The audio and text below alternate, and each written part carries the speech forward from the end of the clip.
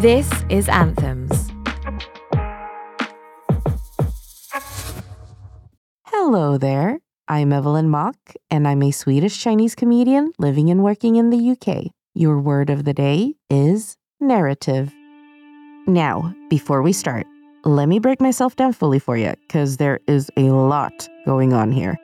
As I said, I am a Swedish-born Chinese immigrant working-class plus-size pansexual lady who's lactose intolerant. So, as you can tell, my metaphorical cup just overfloweth with identity. And honestly, I find that it's a cup that nobody wants to drink out of, because there's just too much going on. Even I'm confused. Because in addition to all of this, my parents are ethnically Chinese, but my mom was born and raised in India.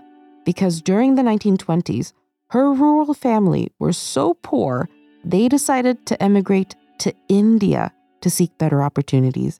And they did this by walking.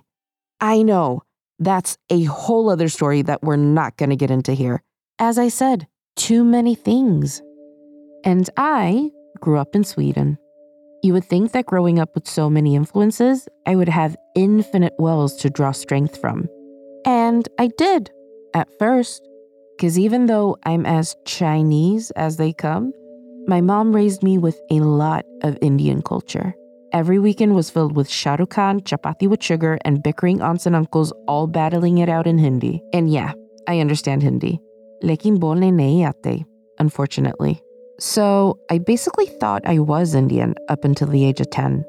Because that's when a classmate of mine figured out a nifty way to make fun of my squinty eyes on the playground. And when I, with all my naive gusto, countered, "But I'm Indian Chinese," he said, "That's worse," mocking me further with a terrible impression of Apu from The Simpsons. As if it wasn't enough that my whole cultural identity was just shattered, I now had to listen to a white kid impersonate a white man impersonating an Indian man.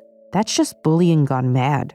And so all of these seemingly interesting parts that made up my identity now instead became vulnerabilities that people could make fun of me for.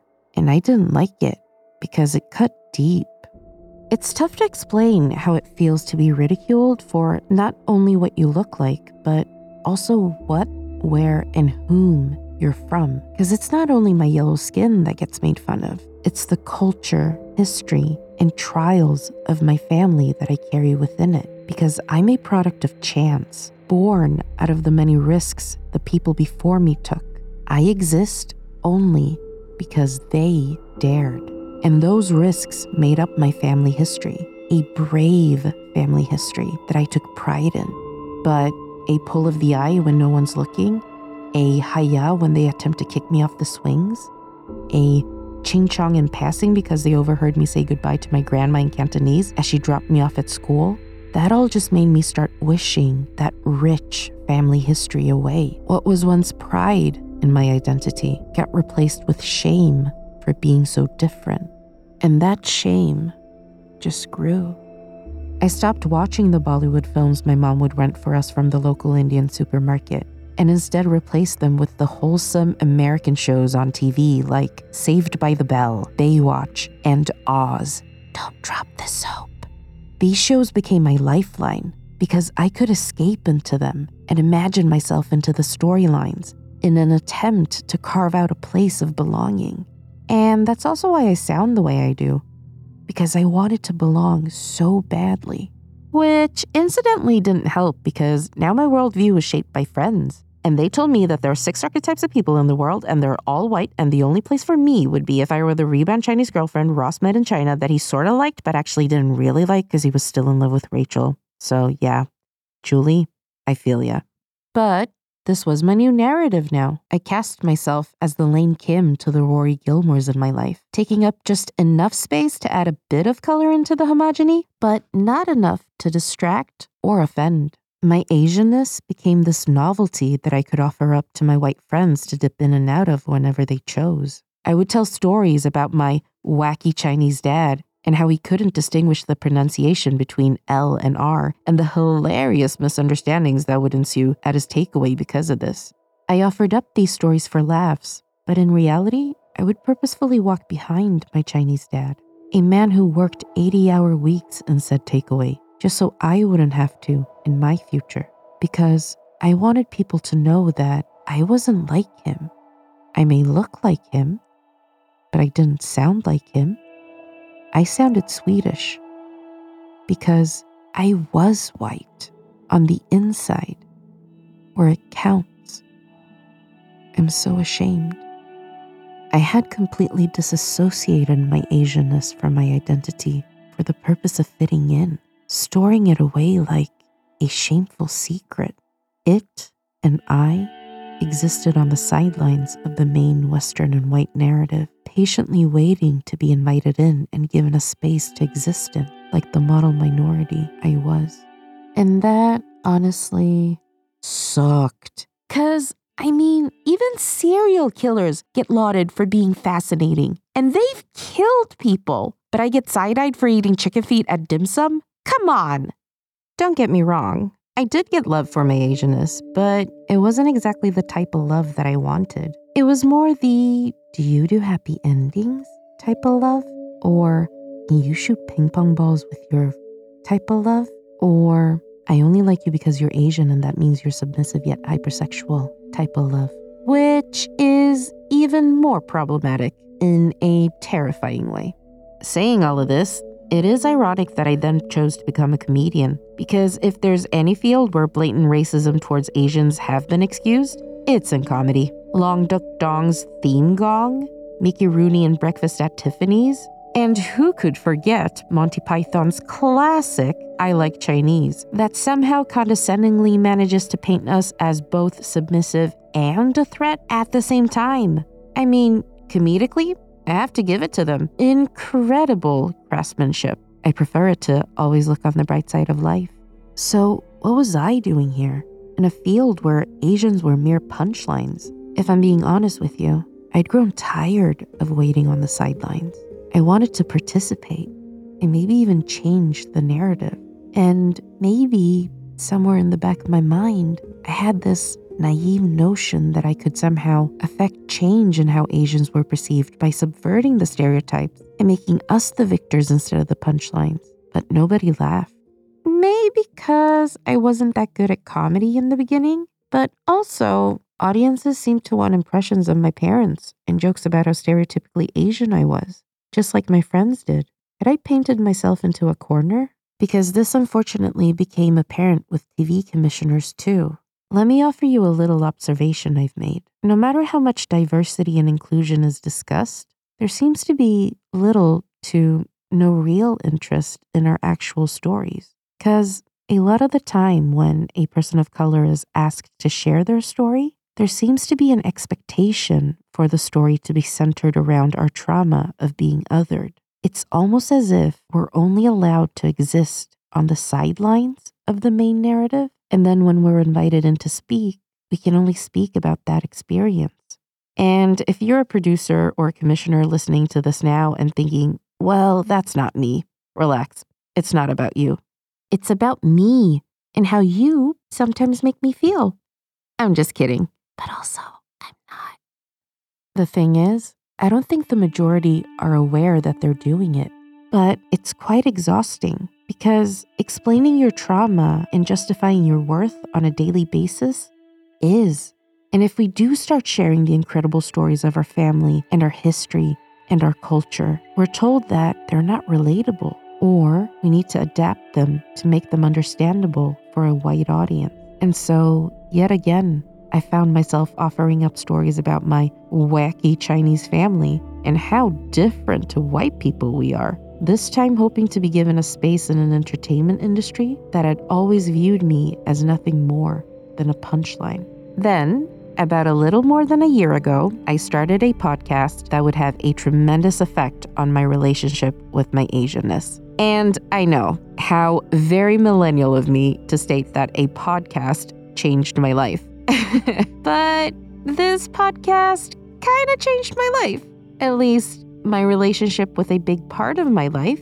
Together with Chinese-Malaysian born and bred comedian Nigel Ng, I started Rice to Meet You, a comedy podcast about Asian culture. where we discuss the experience of living as East and Southeast Asian, or EC, people in the West. And also, we talk a lot about K-drama. Or I talk a lot about K-drama. Mark my words, I will meet Kang Han-ul someday in a non-creepy way. Like me, Nigel was tired of the narrative surrounding EC people in Europe. See, he grew up in Malaysia and moved here to London as an adult. So his relationship with his Asianness was completely different to mine. He was unapologetically proud of being Asian. Because, as he put it, in Malaysia, he was just a guy. He'd seen people who looked like him on television. He hadn't been ridiculed for his culture. He hadn't been reduced to a caricature. He'd had the opportunity to write his own narrative without being held to a stereotype. And he encouraged me to do the same. Through our conversations, I realized that the EC experience encompasses a vast, complicated, and nuanced number of life experiences, which can't be bound to a singular definition. It may sound obvious, but when you grow up in the shadow of stereotypes, it isn't. And through sharing my personal struggles with my identity on the podcast, people reached out to me and shared theirs. And something that I'd missed so dearly as a young EC person in Europe was formed, a community. I realized that we no longer had to wait on the sidelines for an invitation to join the conversation. We'd created a space ourselves for a community that was largely overlooked and underserved. And for the first time in my life, I was exploring and expressing my Asianness without the feeling of having to be apologetic. And through this, I faced my own internalized racism. I had to repair my relationship with my Asian identity. And boy, was it hurt. I doused it with self-loathing, set it on fire, and hoped it would disappear. But it was still there, standing strong, and ready to embrace me whenever I was ready to uncloak the shame I'd assigned it. And so slowly but surely, throughout this past year, my pride was coaxed back out, and the parts of me I deemed vulnerabilities now took their rightful seats as strength. As a minority, my struggles will always be less acknowledged by society as a whole, and therefore feel harsher and more frustrating. But I can refuse to be complicit in it. In fact, I can actively work against it, because one thing that othering does so well is that it projects into society and onto you a false narrative of who you are just because of what you look like and where you happen to be from. And at this moment, it is so important to actively work against those narratives, because we're seeing and experiencing an exponential rise in anti-EC hate crimes in the UK. And just last week, in America, a 21-year-old white man with a gun targeted and killed 6 Asian women to eliminate them because he blamed them for providing an outlet for his addiction to sex. I have no words to explain how fucked up that is.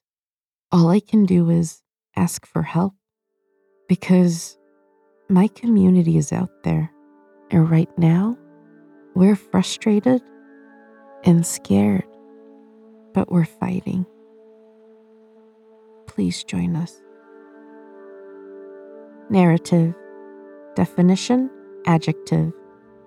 A way of presenting or understanding a situation or series of events that reflects and promotes a particular point of view or set of values. I would like to dedicate this piece in memory of Sun Jung Park, Sun Cha Kim, Yong A Yu, Hyun Jung Grant, Paul Andre Michels, Xiao Chi Tan, Da Yu Feng, and Elena Ashley Yon, who all lost their lives in a senseless attack, and to Elcias Hernandez Ortiz, who is fighting to hold on to his.